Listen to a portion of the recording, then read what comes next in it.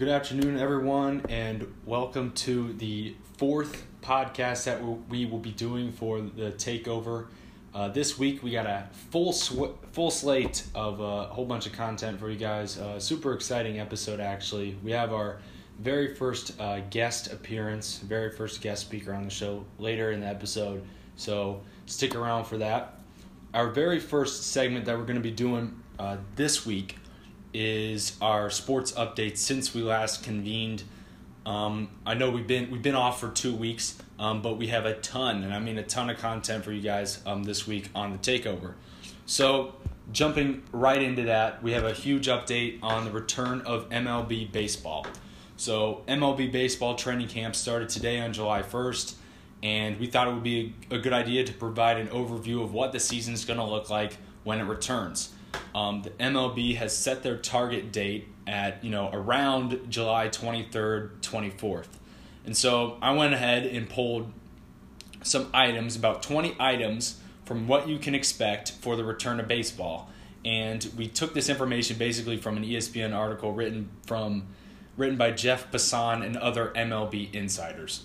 So the first point of emphasis, that we wanted to discuss this week on the podcast is that the MLB and the players have finally negotiated a season, and it's in place with a 60-game season.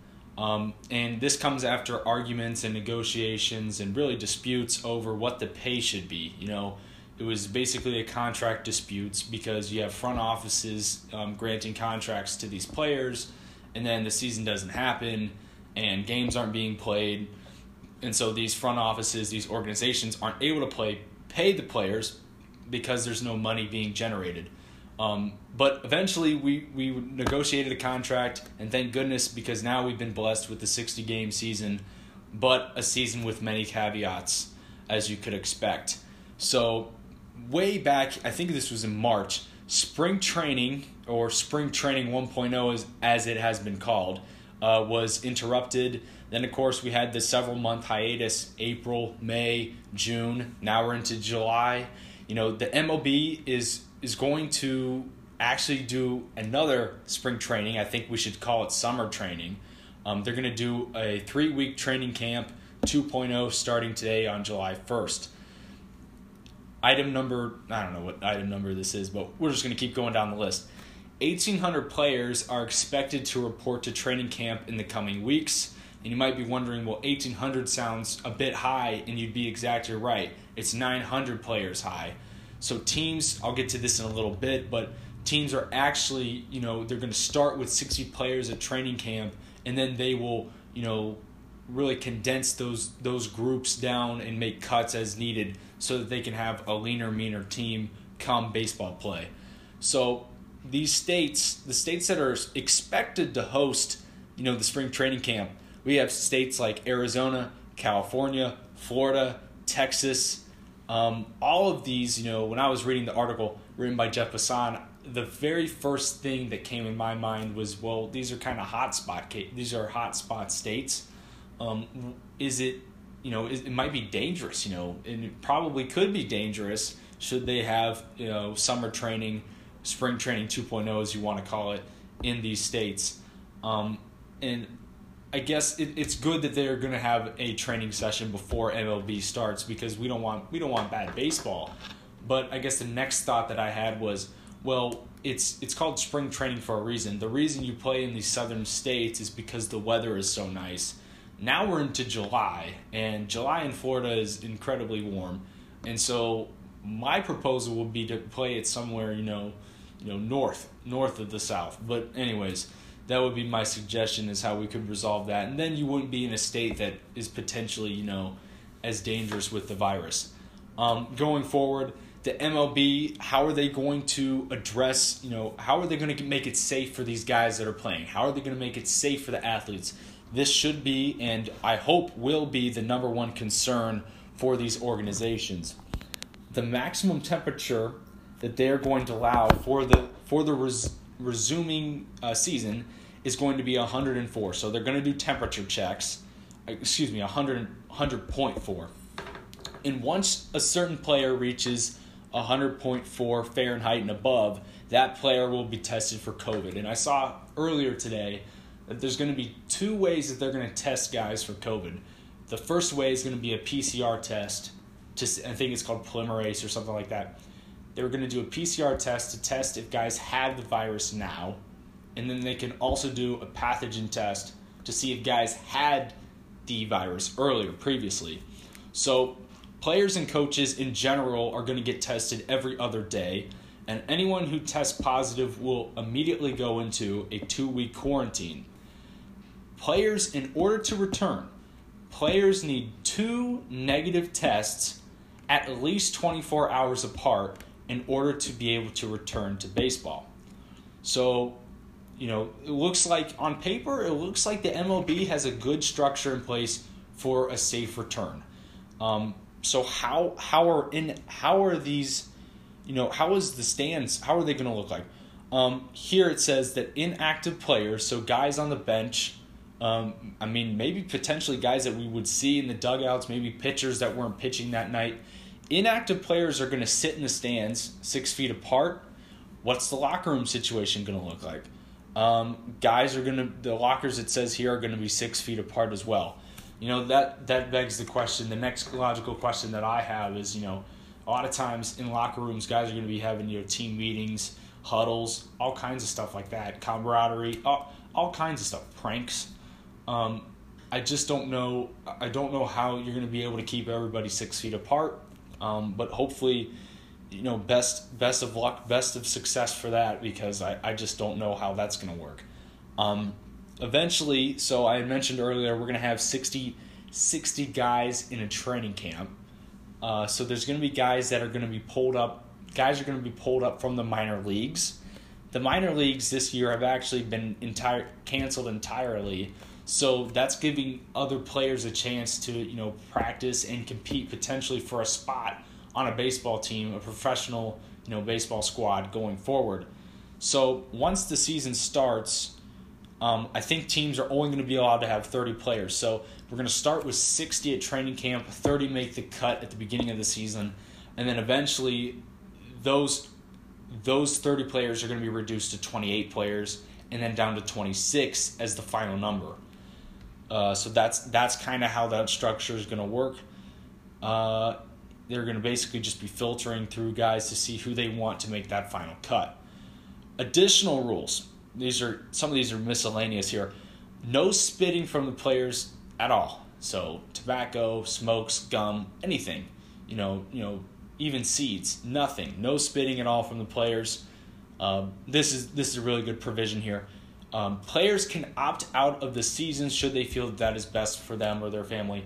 I think that's a very good move on the MLB's part. Of course, they're not going to be compensated for the season should they sit out. But I think it's good to give the players the option of whether they want to pursue playing or not. I mentioned earlier it's going to be a 60-game season. For those of you wondering, what's the playoff situation going to look like? How's the postseason going to look? We're going to have 10 teams. 10 teams are going to advance to the playoffs. I mentioned earlier it's set to start around the 24th, so that gives us 3 weeks. Salary structure. How are the players going to get compensated for, their efforts and their hard work? So the salary structure is going to be based on a pro rata estimation. So, players typically in a normal baseball season, they're playing 162 games, which is quite a bit. This season, we're looking at a 60-game season, like I said. You take 60 over 162, you get 37%. 37% is the salary margin, I guess, that the players can expect to receive from this season should it be played in full. It works on both ends, The organizations can now pay their players, per each game, from the revenues, from the money generated from each game. And then those players can actually get a little bit of their salary back. So I think this is a good middle ground for both sides. Another miscellaneous here, no high fives, no fist bumps, and really no hand contact. That is something that I'm like, wow, that's something I'm a little skeptical about. I don't know how that's going to play out, should the season return. I think that's going to be very difficult to enforce. But we'll see. Maybe the MLB can really crack down on that. Next item on the list, we have baseballs will be thrown out after they have been touched by multiple players. That's another miscellaneous thing that particularly is interesting to me, because I don't know how many baseballs they're going to need to even have a game then, if they're going to be throwing out that many baseballs. I mean, just if you're playing on the infield and you got guys throwing it from third to first and from the first baseman back to the shortstop, that's a lot of movement there in itself. So very interesting stuff indeed. But hopefully the end result is worth it. Hopefully this can pay off for the MLB. I wish nothing but a safe season for the players going forward. And the best news of all of those, we could have American sports. We could have American baseball here in 3 weeks. So baseball is they were behind. They were behind in the first half, but now they're really catching up. So great job by the MLB on their part. Second update that we got for you guys this week is breaking news from the NFL. The eyes of fans were particularly interested in where Cam Newton, the former Auburn quarterback, was going to land. We got word earlier this week that the former MVP is headed to the Patriots. And this comes after I'm sure a difficult offseason for Cam Newton. It was a very uncertain one indeed. Had no contract, and this comes after a very brutal spring, if you ask me. He was released from the Carolina Panthers on March 24th earlier this year, and there hasn't been no one has really even poked at the guy, And now that the Patriots are interested and have offered him a deal, I think this is a great opportunity for both sides. Newton missed the majority of the 2019-2020 season. He missed 14 games. In fact, he had a broken foot. But the 2015 MVP is back, and I'm telling you guys, I think this is an excellent move by the Patriots. They just lost former future Hall of Famer Tom Brady. They need a quarterback. Brian Hoyer and Steedham are not going to. I don't think they're going to win very many games for the Patriots. And projections wise, the Patriots aren't. I don't think so. I don't think they're supposed to have a winning season this upcoming season, because of how important of a loss is Tom Brady.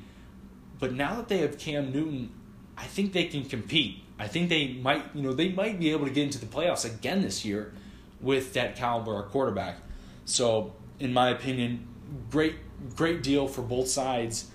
And really, now that Cam Newton's hungrier than ever, right? He's been training all off season. He's been wanting a deal, and now he has it. It's going to be a great opportunity for him to prove to others what he did with his spare time, what he did while people, were avoiding him and were counting him out, So really a success story all around. Third update we got for you guys on the podcast this week. J.R. Smith lands in L.A. Interesting. So we're gonna walk through this. Los Angeles Lakers player star Avery Bradley recently announced that he would not rejoin the Lakers if and when the season resumes in July, which left obviously a spot open on the Lakers team. Free agent J.R. Smith is now finalizing a deal, and it's actually since been finalized with the Los Angeles Lakers. The last time we saw J.R. Smith play a game was back in 2018 with the Cleveland Cavaliers. And a lot of people are excited. They're like, oh, we got the LeBron James, J.R. Smith connection. We got the, Deion Waiters also signed, with the Lakers back in, I think it was March. Deion Waiters signed with the Lakers. Now J.R. Smith signs with the Lakers. My personal thoughts on this transaction, I give it a 6 out of 10 for the Lakers, solely because I don't know how good of a fit J.R. Smith is for the Lakers, organization, for that team right now. I as much as I love, J.R. Smith, a healthy, J.R. Smith. I mean, the guy was incredible to watch. 2015, 2016 Cavs, that guy was really entertaining. You know, he was the microwave. He's hitting 6 threes a game. You know, and when he was playing on the Knicks, he was electrifying. He would do a reverse dunk on somebody. You know, he'd catch bodies left and right. And when he was on the Nuggets, you know, when he was a Nuggets, he was a superstar before people knew it. As much as I'm a fan of J.R. Smith, I'm unsure if this is the right move for the Lakers in order to put them, you know, into the contention that I thought they were. I think that they're still a title team, but now with the loss of Avery Bradley, who I think is really underrated. You know, he's really underrated for what he can bring as far as value to a team. A hard-nosed defender, a guy that's in your face. He can guard the toughest offensive threat as far as a guard is concerned on the other team. And, you know, he can take that pressure off a guy like LeBron James from having to guard, you know, a Paul George or, you know, a Kawhi Leonard. You know, so having that option of a really good defender, I think, kind of leaves the Lakers a little bit vulnerable now. And, you know, I asked myself these 3 questions. Does J.R. Smith fill the gap that they were trying to fill? You know, you just lost one of your best defensive players. You know, quite frankly, he's one of the best defensive players in the league probably. And the Lakers, you know, just lost him. Does J.R. Smith fill that gap? Not really, because, you know, J.R. Smith is a pure scorer. Can J.R. Smith score the ball? Absolutely. But is scoring a problem, you know, for the Lakers going forward? I don't really think so. But we will see. I think there are a lot of other offensive options for the Lakers. You know, there are a lot of other offensive threats, guys that are going to be receiving the ball before J.R. Smith gets the ball in the corner to shoot a 3. So, you know, I don't know how this transaction will work. I hope it works out. The Lakers are my team, but, you know, we will have to see. In our last episode, we had predicted, you know, what we thought the playoff picture was going to be for, you know, should we get the remainder of the season. So we you know, both of us, you know, me and Noah both said that the Lakers were our favorites to win the championship. And then, you know, there's been a lot of developments recently in the league. You know, have these developments changed the trajectory of who's going to win the title? And, you know, Jalen Rose on ESPN today, you know, he thinks so. He now has the Lakers out and the Clippers in. So it's very interesting to see. So some of the stories that I like to bring up here for this part of the segment, you know, Nets general manager Sean Marks says they will still send the Nets team down to Orlando to compete. And this comes after, you know, a whole slew of bad news. You know, we broke news like I think 3 weeks ago that, you know, the Stars, Kyrie Irving, Kevin Durant, they were not going to return to play. You know, even if we did have a season, you know, they're coming off of, you know, injuries. Both of them are. So, you know, they're not coming back. And with the addition, you know, you got some more bad news. Star center DeAndre Jordan tested positive for the coronavirus, and he had tweeted that he wasn't going to return. He said, I'm not going to do it. And, you know, he's going to play it safe, which I think is, you know, I think that's an honorable move. I think playing it safe might be, you know, a good idea. I think the guys, you know, who are staying home, you know, they should get credit because, you know, if they got families they got to take care of, if they've been sick themselves, I think that's a smart move. Guard Spencer Dinwiddie of the Nets, he also tested positive, and he is still undecided on whether he will play or not. So, you know, the Nets, I think it's safe to say we can rule the Nets probably out, you know. I don't, you know, should they make the play, you know, I think they're in the playoff picture as it stands right now. And I want to say they're sitting at 7th. For some reason, I think they're sitting at 7th. But they're probably going to be a first-round loss here. But anyways, at any rate, we're moving forward. Brian Windhorst of ESPN disclosed that 16 NBA players just last week tested positive for the virus. The Denver Nuggets closed their practice facility earlier this week because of positive tests. And, you know, Windhorst went on to say, that the challenge isn't going to be setting up the bubble. It isn't going to be necessary. The NBA necessarily isn't concerned about keeping guys safe once they get down to Orlando. The NBA is concerned about getting guys to Orlando safely. So, travel, how is that going to work? I think they were saying that there was going to be a 35, player organization total. So 35 people total can travel per organization. So we'll see how that works out. Bradley Beal, in other news, Bradley Beal of the Washington Wizards has not yet decided on whether he will play or not. And, if anyone deserves a break this season, it's Bradley Beal. I mean, the guy carried the Wizards. I mean, yeah, the Wizards they're sitting on the outside right now at 9th in the East. But man, without John Wall and without much help, Bradley Beal, if anyone deserves a break to sit out the remainder of the season, it's him, because that dude has had an incredible season. So, and also too, he doesn't get a lot of credit. I think the league has really overlooked Bradley Beal. I like his style of play and his ability to score. Anyways, moving on. Whisper reports that the NBA wants the Pelicans to reach the 8th seed in the West, hinting at beating out the Grizzlies. And also, too, the Pelicans have the easiest remaining regular season schedule of any team. So, maybe, I saw that they play the Kings twice. So there's an opportunity there for them to maybe take that 8th spot. I know a Lakers Pelicans first round. Now that would be exciting. Zion, LeBron, you can't go any wrong with that. Moving forward here, 2K announced their cover athletes for 2021. This is the best news we've had in the podcast so far, other than the return of the MLB. But 2K announced their cover athletes for 2K21. They're going to have 3 cover athletes. They've already announced 2 of them. The first one's Zion Williamson. The other one's Damian Lillard. Damian Lillard becomes the first Trailblazer to appear on the cover of NBA 2K. So really cool stuff. The third athlete, so they're going to have 3 total athletes. The third athlete will also be announced. So that is the first podcast. Those are our sports updates for you all.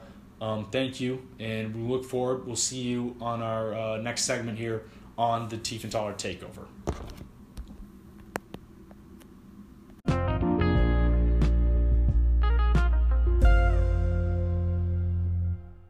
Okay, for our second segment of this week's podcast, we're going to do something that we have never done before. This week on the Takeover, we have our very first celebrity guest on the show. I would like to give a huge welcome to former Ohio State Buckeye, Joey Lane, for joining us on the show this week. What's up, guys? Appreciate you guys having me on. I would not call me a celebrity, though, but if you want to call me a celebrity because it's your first, then I'm good with that. You're a celebrity to us. So, yeah, thank you a bunch for joining the show, and I promise we won't bother you too long on this beautiful Wednesday evening. So you guys are my only plans, just this and playing some Warzone. That's it. So a quick introduction on Joey for all of our listeners out there on the podcast. Joey attended the Ohio State University after graduating from Deerfield High School in Illinois. He walked on to Ohio State University men's basketball team and spent 4 years on the squad from the year 2015 to 2019. Some of his accolades here, really impressive stuff. He was named co-captain of the team his senior year.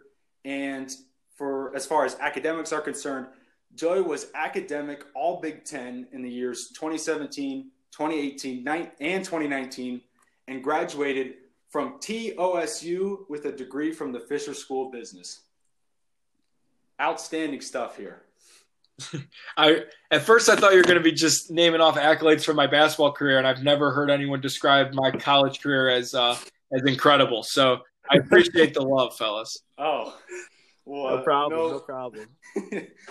No worries at all. Joey, our first question, just to break the ice here on the podcast today, is what was the walk-on process for you like? Were there challenges that you had to face that you didn't think you would have to face? What was it like? Oh man, it was the easiest thing that I've ever done. I would recommend everyone do it. Everyone is cut out for it. It's like a walk in the park. That's all it was. So, but no, in all seriousness, and I'll stop being so sarcastic. But you know, it was really really hard. You know, I came to Ohio State as a recruited walk on. The coaches knew me. None of my teammates knew me. Just that first instant of just trying to fit in, like in anything. That was one of the hardest parts was gaining the respect of my teammates as a basketball player, but then also as a friend, you know? So that was the first challenge. You know, in addition to that, it was the conditioning was really, really hard. The basketball, obviously, really, really hard. But I somehow figured it out and found a way to impact the game in other ways and stuff. And you know, as you can imagine, it's the greatest thing that ever happened to me. Absolutely, yeah. You caught our eyes, like, I mean, the city of Columbus for sure. I know, like, when we would go to a game, we would see, you know, the guy with the towel, you know, towel gang, you know, that's how we know Joey Lane. So excellent story. And that's really the reason we brought you onto the story. You have an incredible story. Noah, you want to take this next question here? Yeah, no problem. So I have to ask Joey, when it comes down to it, what was your week kind of like in and out of season? I know student athletes are super overloaded when it comes to like practice, managing school, work, every other activity. So how would you kind of handle everything that you were facing at the time? Yeah, so typically, you know, in season, it looked like wake up, go to class, eat something, be at the gym from like 1:30 to 7:30 basically, and that's you know, you're getting there early to do homework, you're getting there early to see the trainer, you're getting in there early to get up extra shots, and then we have lifting, you have therapy most of the time with the trainer, and then you watch film, and then obviously practice, and then you're getting up shots after practice. So that's what it kind of looked like in the season. Out of the season, it was more of wake up at the crack of dawn to go work out with the team, then go to class, then come back for workouts in the afternoon, and then you kind of had the evenings to yourself to you know, knock out homework or get some extra workouts in or whatever that might be. But as you can imagine, your schedule is pretty darn booked up. The craziest thing for me after being done my senior year was being able to have a lot of free time. So it was a blessing and a curse. You know, my biggest strength as a person was my organization, just because you're forced to be so organized as a student athlete, and your time management skills just get ramped up to the max. And for the first time in my life, I had no schedule, you know, so that was kind of one of the hardest transitions for me was, you know, harder than figuring out what I wanted to do with my life was, how am I going to fill up my days? So, you know, but yeah, to answer your question, yeah, the days were just jam packed, but like I said, it forced you to become an expert in time management. Definitely. And did you have a lot of help along the way from coaches and mentors that helped you, you know, deal with everything, or were you kind of self-handling everything that you went through there? You know, most guys on the team, I should say any guy on the team gets as much help as they want or they need. I'd say I was kind of lucky where I came in from a great high school and really had my head on straight just in terms of my academics. And, you know, like it or not, a lot of the guys at every college basketball program, they're not there for school. You know, that's a plus, but they came and they committed to the basketball program, you know? So I took school super, super seriously. So they knew, the coaches, the tutors, they knew that I was only seeking out help if I absolutely needed it. So, but yeah, I had tutors for my tough business classes. You know, when I needed stuff, I always knew who to ask, and they absolutely, I mean, I had a great support system. Everyone does at Ohio State. We're so lucky and blessed. But yeah, I definitely didn't do it on my own. You know, I had I had great parents who were helping me out. Good coaches, obviously. That's part of a job as a college coach, is to help a college student athlete any way they can. And then from the academic side, guys who helped me set up my schedules and set up my tutor sessions and the tutors themselves. I mean, it took a village, that's for sure, to help the Ohio State program do well on and off the court. So, most definitely, yeah. All right, Grant. So on to the next question there, Joey. I gotta ask. Obviously, I'm sure you played – well, obviously you played with a lot of great athletes and a lot of great guys, but we got to ask if you or any of your buddies on the team had any weird pre- or post-game rituals that you'd go through. Yeah, a lot of guys took naps, which I thought was really weird. They would take naps. Let's say we had to be on the court at 6:15. They took naps until like 5:55. They would get in the shower, change, and be out there. And obviously they were studs and played really well, but the naps just kind of like calmed their nerves and stuff, and just relaxed them a little bit. A lot of guys took naps. I thought it was so bizarre. For me, every single game, I took a shower before the game, right before the game, cold shower. And then I always wanted to be the first guy out on the court. And I always tied my shoes right before left, but that was more of like an accident. I don't think I consciously do that. But beyond that, I always, when I ran out on the court, I was the first guy out on the court. I bounced the ball really high over my head. I always did that. But my biggest superstition came with, of course, my towel. Had nothing to do with the towel itself. It didn't matter. I mean, I ended up junior, senior year, the manager started to figure out that I needed it, before every game and stuff. And for every game. But I would always like fold it so that the 14 would be showing on my towel over my left shoulder. And then if we were playing bad, I would either turn it the other way or like completely unfold it and have it like over my whole back and stuff. So it's kind of hard to explain without pictures, but you can see that, like, for example, the comeback against Michigan my junior year, where we were down 20 points in the first half and ended up winning the game. In that comeback, you see all the good plays. I'm wearing my towel one way, and the bad plays, I'm wearing it another way.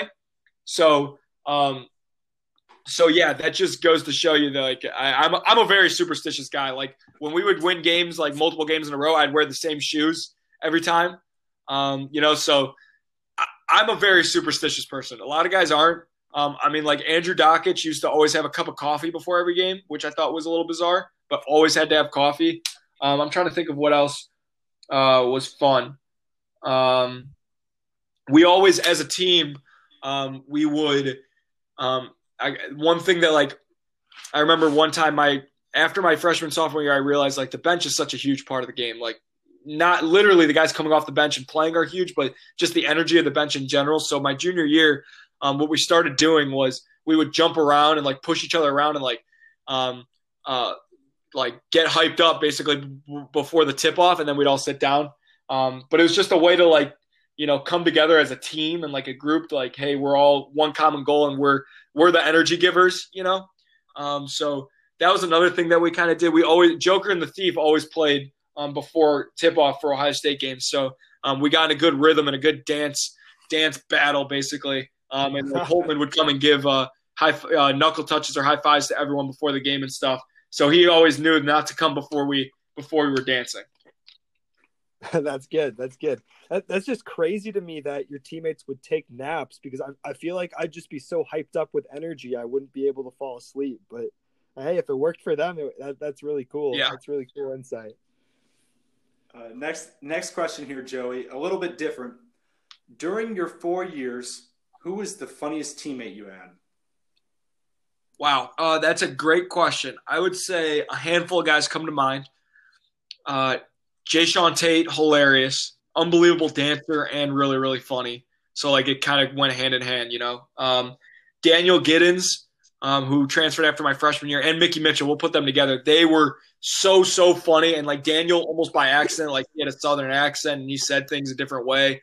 And just that accent was just hilarious. And Mickey too. They were just both. Mickey didn't have an accent, but they were just both so funny. Who else? I'd say in recent memory, like recent guys, Dwayne Washington was so funny. We played off each other a little bit, just in terms of our comedy and our humor. And then like even like Andrew Dockich, like I got numb to his humor because I was around him so much. But he's really, really funny too. I mean, a lot of the guys, that's the best part about, you look at the NBA guys, all those guys are really, really funny. You just don't know it. It's the same thing in our locker room. Like, you wouldn't think that Andre Wesson was very funny. He's very quiet, keeps to himself. But he was probably top 3 funniest guys on the team just because he's saying stuff that you wouldn't expect anyone to say, let alone him. So, I was definitely a lot of funny guys over the course of my 4 years. Absolutely. You had mentioned earlier that you had to let it come back against Michigan. You were down 20 points in the first half. But which of the 4 seasons do you think was the most successful that you had, or your favorite? Well, success and favorite obviously are different. Right. I would say the most successful season was probably my junior year. We got up as high as number 8. We were a 5 seed. We were competing for the Big Ten championship. We're the only team to ever win 15 games in the Big Ten and not win the regular season championship. So that was probably the most successful year. We also had no expectations going into the year from the outside world. It was just us saying that we're going to be great and stuff. That's probably the most successful year, obviously with the new coaching staff and stuff.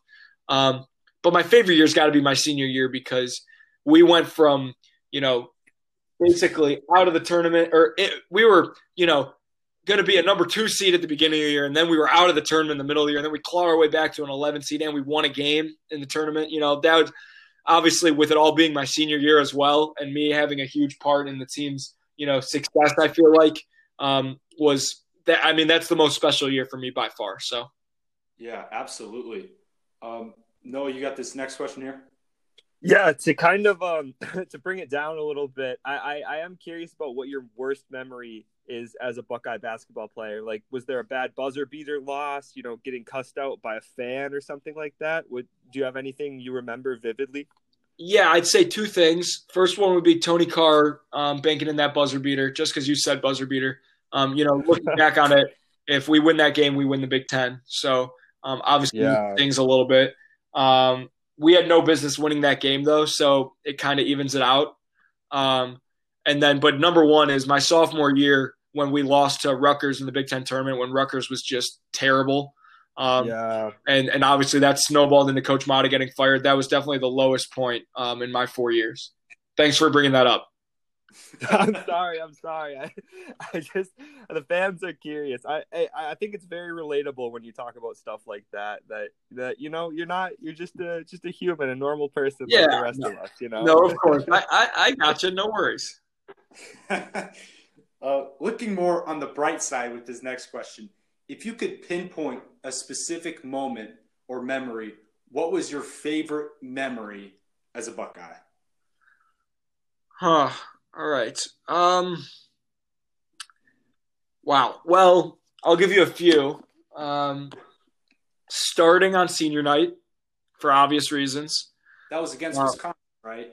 Yep. For obvious reasons, that was my favorite, but we didn't win the game and blah, blah, blah. Beating Purdue with Keita's tip-in at Purdue, probably the greatest game I've ever been a part of. That's probably number 1 if you take out the NCAA tournament and postseason tournaments.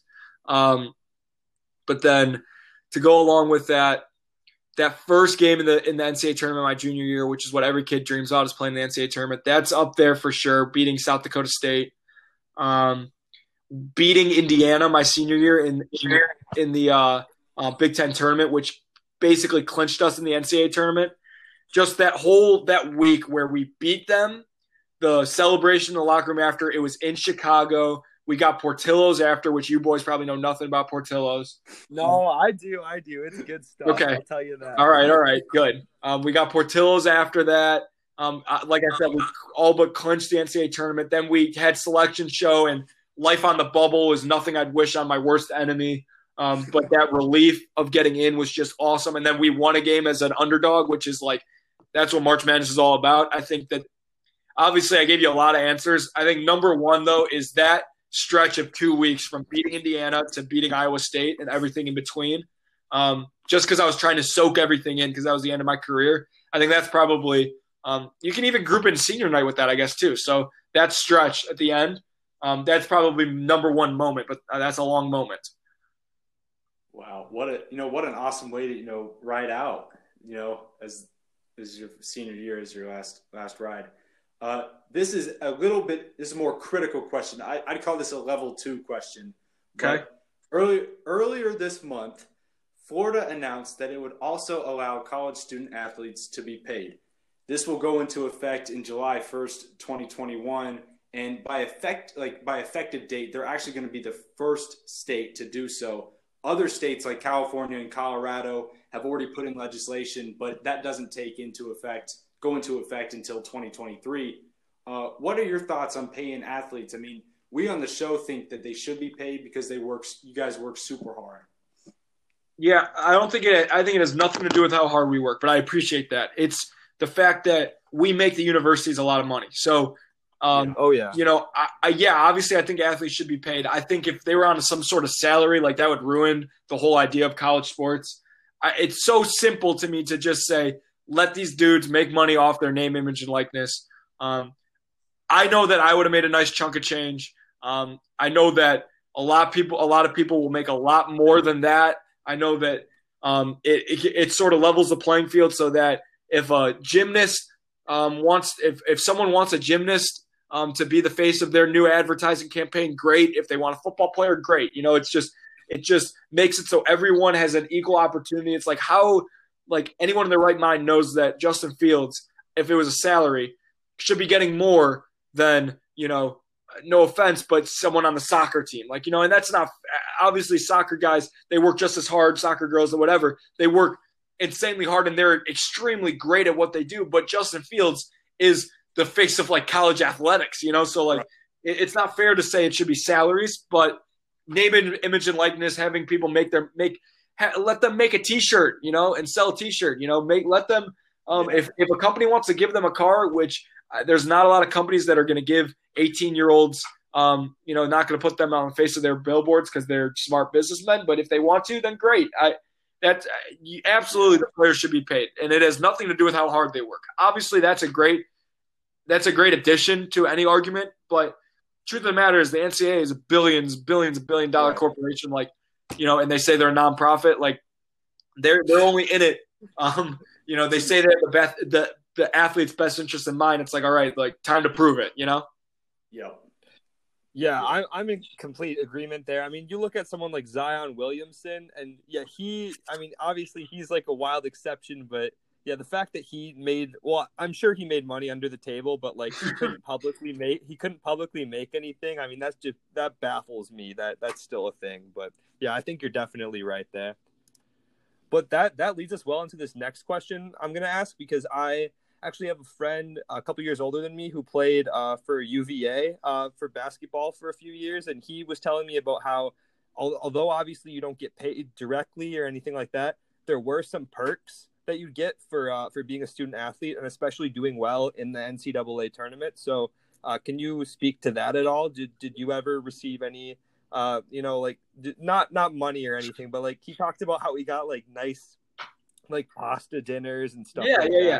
Anything we're treated super well, from incredible gear. Nike, we have the largest Nike contract, so we get tons of gear, shoes, sweatshirts, jackets, whatever you can imagine. On the road, even at home, we're treated to great dinners, great meals. We have what they call cost of attendance checks if you're on scholarship, where every 2 weeks, if you're living in the dorms, you get a certain amount. If you're living off campus, you get a certain amount. Obviously, off campus is more because it's for your rent. We do get some kind of money in that sense. When you're on the road, you get per diem, like any professional sports team would. Also, where it might be $20 or whatever because you miss a meal while you're traveling. We're not dying out here. There are plenty of cases where student athletes who come from nothing are struggling, and that's nothing to overlook. But we live a pretty lavish lifestyle at the same time. So what your friend said is completely true. I mean, when we would go on the road, we would go to the nicest restaurants in town, and it's really, really cool. And we are super, super spoiled. And that's not the case for all Division I teams. Mid-major, low-major teams are not doing that. But definitely, like I said, we were absolutely blessed with some awesome opportunities. Yeah, very cool. Yeah, thank you for speaking on that. And to tie it in a little bit, I'm curious. Well, I guess it's a bit of a stretch with the tie-in, but if you watched The Last Dance, which I'm assuming you did because you're a massive basketball guy, right? Yeah, I was glued to The Last Dance. I'm from Chicago, big Bulls fan. My parents obviously lived all the stuff that was in the documentary. So yeah, I was. It was appointment television for me. Yeah, no, definitely. I mean, I think it's definitely one of the best documentaries to come out in a long time. But I'm just curious on your thoughts about it, and then also, I mean, obviously you are from Chicago, so I got a feeling what your answer is going to be. But I want to know your opinion on the GOAT debate as well. Yeah, so I guess the content of the documentary was incredible. I mean, no one denies that. My only problem with it, and this is a little nitpicky, but not really, honestly, is the timeline that it went through. There was just a lot of hopping around, which if I wasn't a basketball nut like I am that worships, Chicago Bulls history and NBA history and basketball history in general, I wouldn't have known what was going on. I mean, my sister was watching with us one night, and she was asking, she's like, I thought they were just playing the Pistons. Why are we talking about Michael Jordan in college now? So there was a lot of hopping back and forth. Some people loved it. I wasn't a huge fan. I wish it would have just gone a little bit more in chronological order. I understand that you got to do flashbacks. That's all part of it. I get it. But I could see why it would be a little bit confusing for others. Yeah, definitely. In terms of the GOAT discussion, the GOAT debate, I'll preface this by saying, and I just got my hair cut, and me and my barber were talking about the same thing. He's a Cleveland fan. I'm a Chicago fan, so obviously you know which way we lean. But we were talking about it literally 35 minutes ago, and to preface my argument, like I was going to say, they're completely different players. I mean, LeBron and Michael Jordan do not play the game of basketball the same way. They're both incredible, and there's no doubt in my mind that they are number 1A and number 1B, and the rest aren't very close. That being said, the way I look at it is if I need one player to win one game, who am I taking? I'm taking Michael Jordan. So that's my answer. All right. Yeah. Hey, I think that's a really good take for sure. Grant and I are both LeBron biased, and yeah, we don't really have time to get into the whole thing, but yeah, I think Jordan's definitely, yeah. I can't really argue with your take right there. So, and then from that, I'm also curious. Well, I guess this is more of Grant's topic because he's a bigger college hoops guy. So yeah, Grant, I'll let you take this one actually. All right, cool. From your perspective, having played college hoops, do you think college hoops will return this winter? And if so, what changes or what challenges do you think we as fans we could expect to see? Oh man, this is a tough topic. I think it all depends on how football does. If football pushes it back, then basketball will probably push it back. I think, funny enough, Rick Pitino tweeted the other day and said, it might be a good idea to start just in January and just play conference games. That way, there's a better chance that fans can come. There's a better chance that there's a vaccine, and it just eliminates a lot of the risk, which I don't think that's a terrible idea. I don't know enough to give really what I think is the best idea. I just wouldn't be surprised if they play just like the NBA is playing with no fans. The only problem is travel. Teams fly everywhere. I just think that it is just, I don't know. It's crazy to think about. It all depends on how football handles it. It's the only problem is that basketball's indoors, I don't know. I think that the college basketball season is probably the least of our concern just in terms of the world right now. I think if people want to be able to see their favorite guys play on Saturdays for football and then see them in person for basketball as well, you got to wear a mask. So if you're not wearing a mask, then you don't want college sports to happen. Right, absolutely. And I guess it's along the similar lines here. But I guess we just touched on it with the bubble and the differences between that and college hoops, how they're going to be traveling all over the country. But should the NBA resume, do you have a team? Who's your team bringing home the title from Orlando? I mean, it's got to be LeBron. He's on a mission. Yeah, I think that LeBron is probably the number one guy I would assume is in the best shape. I think he's the number one guy who's going to take it the most seriously. And I think that this entire year he was on a mission. Plus the Jordan documentary comes out. He's on a mission. So I'll take LeBron. I guess I was picking the Lakers, but that means I'm taking LeBron. Quick follow-up question. With the loss of Avery Bradley, do you think that impacts their chances of winning? Sure, I think it does, but I also, they sign a guy like J.R. Smith who gives them a different look than what, Avery Bradley brings. And then Alex Caruso is also the dude is a walking meme, but like at the same time, like he brings a lot to the table. I think that he'll step into Avery Bradley's role pretty seamlessly. So I would imagine that they'll lose some because Avery Bradley's an incredible talent and incredible player, but I think they'll be just fine. All right. Yeah, we both had the Lakers advancing to the finals and ultimately winning. So yeah, we're in the same boat there. Back to some easier questions here.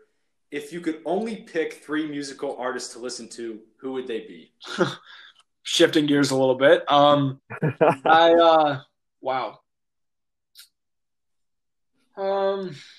I'll say Drake, just because he gives you a little bit of both, and as long as guys can be featured, also, I think he gets a good spectrum. I think Post Malone, also just because brings another like element and different kind of music. If I can only listen to 3 guys, and then I'm looking through my phone, looking through my music right now to try and just think. I think maybe like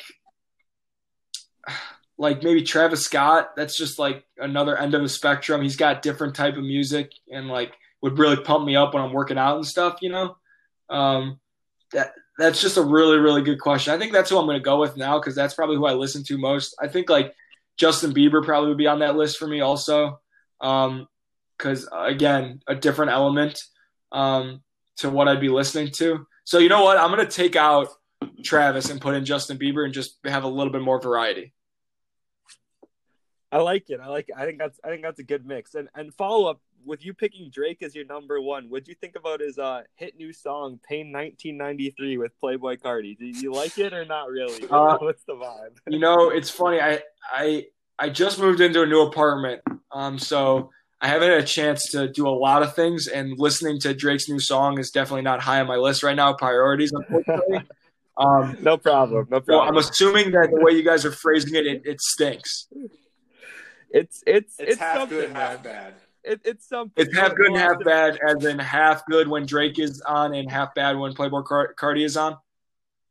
Yeah, I think that's a fair way to describe it. Yeah. You'll have to decide for yourself. I'll listen to it as soon as we're done with this.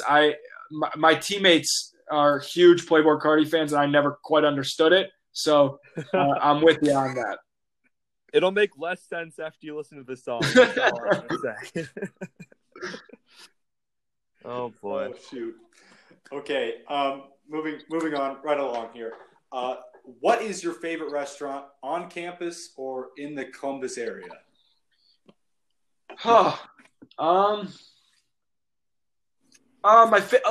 just say this. My favorite restaurant on campus, I'll go with Sloopy's. Sloopy's Diner. You can pay for it with your dining dollars or your meal plan or whatever. And I just am dying to have a menu item named after me because they name it after people. Like President Drake had something, a former Ohio State women's basketball coach had something named after him. I just really, really want something to be named after me. So hopefully they hear this and hear my message that, hey, Sloopy's, I love you, and I would love to have like a chicken tender basket named after me. I've been thinking about this for a while. I would call it the Joey bucket of chicken fingers. So I love it. Yeah, that's I'll give them the benefit of the doubt. Call them my favorite.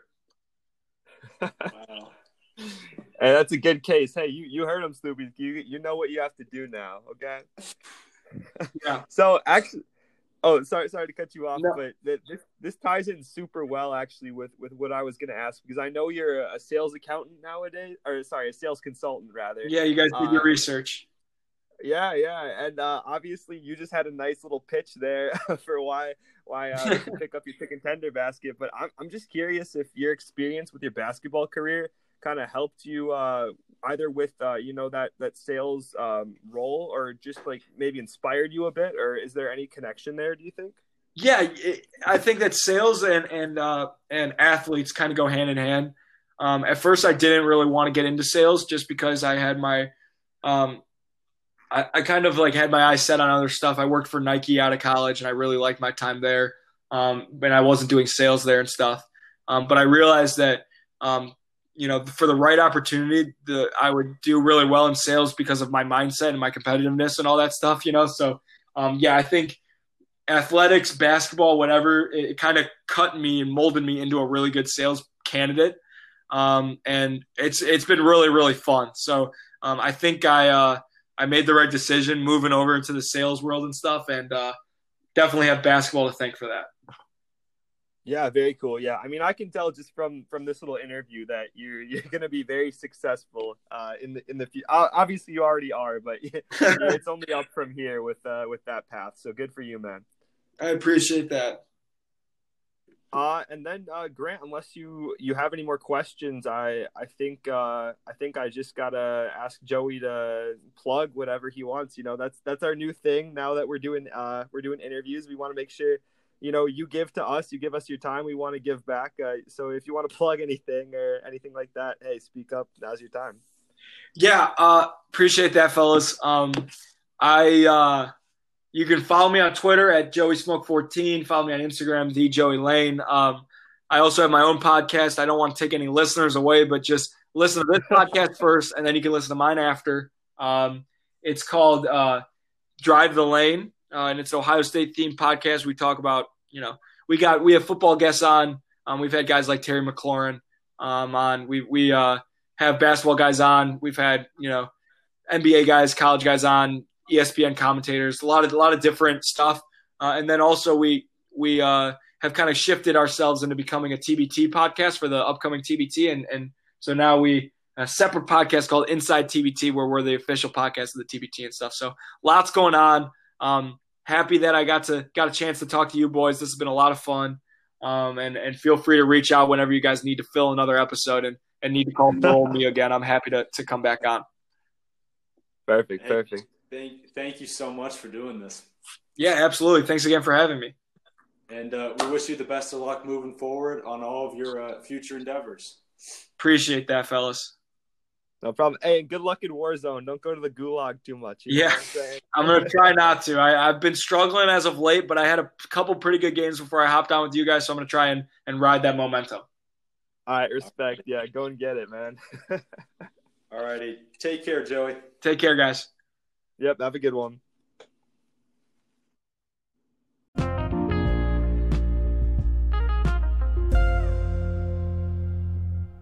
Have this week in hilarious news. Actually, we can come back to that. You want to do your reflections first? Yeah, let's do it. So yeah, I missed Grant's first part, our sports news, because I was I have some adult responsibilities now. I was in a meeting, so yeah, but I'm still committed to the podcast, and I still want to give some of my spicy takes on some of this stuff. So, in terms of Cam Newton to the Patriots, I think it's a really good idea overall, and I think I got to give props to whoever's on the Patriots staff that picked this idea up, because I think Newton's an extremely hard worker, and I think that if he can perform like he used to, like back in 2015. The Patriots, found a perfect Tom Brady replacement, and if it doesn't work out, hey, it was only a 1-year deal, so they don't lose that much. Sorry, I didn't hear your take, Grant, but what do you think? No, I had the exact same take. I think it's a win-win for both sides. So I think Cam Newton, like you said, extremely talented, hardworking. He hasn't been. I mean, it was really an uncertain offseason for him because didn't have a team, didn't have a contract. Now he gets that contract with the Patriots, who just lost a future Hall of Fame quarterback. So I think it's a win-win deal. Definitely, yeah. I mean, he has a bone to pick too, because I'm sure he's very upset with how things kind of ended for him on his past team, and he's ready to prove that he is that MVP and star player that he used to be. Right. In terms of the J.R. Smith deal, I just think this one's hilarious. I mean, my biggest memory of JR, obviously he's a great player. He has won a championship, but like when I think of JR, I think of that meme where LeBron's like holding his hands out on him after he like took the ball and ran it back in that finals game versus the Warriors. Like that I love that meme, but as like a Cavs fan or someone who was cheering for them in that series, that broke me, dude. Like, what are you doing, JR? Like, come on. I don't know. So hey, we'll see what happens this time. But honestly, I don't think JR really provides that much to the team. Like, I think they almost would have been better off picking up Swaggy P, who said he would come back if people wanted him. So yeah, like I don't know, man. Like maybe JR will do. I mean, obviously he's worked well with LeBron before, but hey, I think the Lakers were gonna win with or without JR. So nothing that crazy there. Yeah. Alrighty here. Moving right along. Yeah, I basically have the same sentiments with J.R. Smith. I didn't know if he brought much value to an already offensively dominated team, but that's just me. Moving right along to our final and our most hilarious segment. I'm not sure. We'll find out though. This week in hilarious news stories, we got this first story that's taken from the Huffington Post. This story, and I will give some background after I release the title. But the title of the story is Louisiana man faces charges for swimming in a sporting goods store fish tank. So if I had to break it down and tell you the short run of this story, this guy was I think it was TikTok. This guy was trying to become TikTok famous, and he said if I get 200 likes, it might have been Instagram. But anyways, he was trying to become internet famous and get 200 likes. Well, it turns out he got way more than 200, and he said I couldn't go back on it. I couldn't be considered a liar. So he goes into I think it was a Dick's Sporting Goods. No, it was a Bass Pro Shop. Even better. Oh, it was a Bass. Yeah, exactly. It was a Bass Pro Shops, and he hops in the tank, and the police were called on him, and he was arrested. Yeah, I mean, I sympathize with him a little bit. Just because if you've ever seen one of those tanks, they're massive and it does look fun swimming with the fishes. Like I wouldn't do it, but hey, I got a little bit of respect. But it is kind of messed up at the end how Bass Pro Shops had to like pay to get the tank cleaned out and all that. And the guy just got a little criminal charge and was released with a citation. So maybe that's not the most fair, and I definitely don't condone doing it, but hey, those tanks are there for some reason. That's all I'm going to say. He was, instead of being a fish out of water, he was a fish in water. Oh. Yeah, whatever. Okay. I've been waiting all day to say that. Anyways, our next story we have from the Huffington Post here is this. It's titled this, Dead Iguana Found in Freezer of Florida Pizza Parlor. And after reading this story, I'm convinced we should just have a This Week in Florida news segment, because it seems like every week we have something coming from the great state of Florida. But anyways, the story, to break it down for you, there is a pizza shop in, I think it's southern Florida, if I'm correct. I don't know. There's this pizza shop. Pizza shops do what they do. But the manager, there was a health inspection, and the manager, I don't think, was aware that this was an issue. But the manager had been given an 80-pound iguana as a gift, and he put it in the back freezer. Apparently, it was aside from all of the food that customers were going to eventually be eating. And then the health inspector said, "Yeah, you can't do this." And so they had to remove his poor little iguana. I mean, not little; it was an 80-pound iguana. It was a big boy. But anyways, that's what's happening down in Florida. Yeah, I mean, apparently it's kind of crazy because iguanas are growing so rapidly in Florida that the wildlife agency is encouraging people to kill them to stop like the overpopulation. So I've seen that before for like, some kind of fish like carp and stuff, but never these massive iguanas. Like, who is gonna go around? Like, I'd be scared if I saw one of those. I think it's like a dragon or something. You know what I'm saying? I don't know, man. Absolutely. And for our final funny story, this one I actually came across on Reddit. I didn't even have to search for this one, but there's this character in kind of the gaming scene, I guess, but he has a history of suing gaming companies for random things. And this one, his most recent lawsuit probably takes the cake. It's a $25 million lawsuit against the streaming platform Twitch.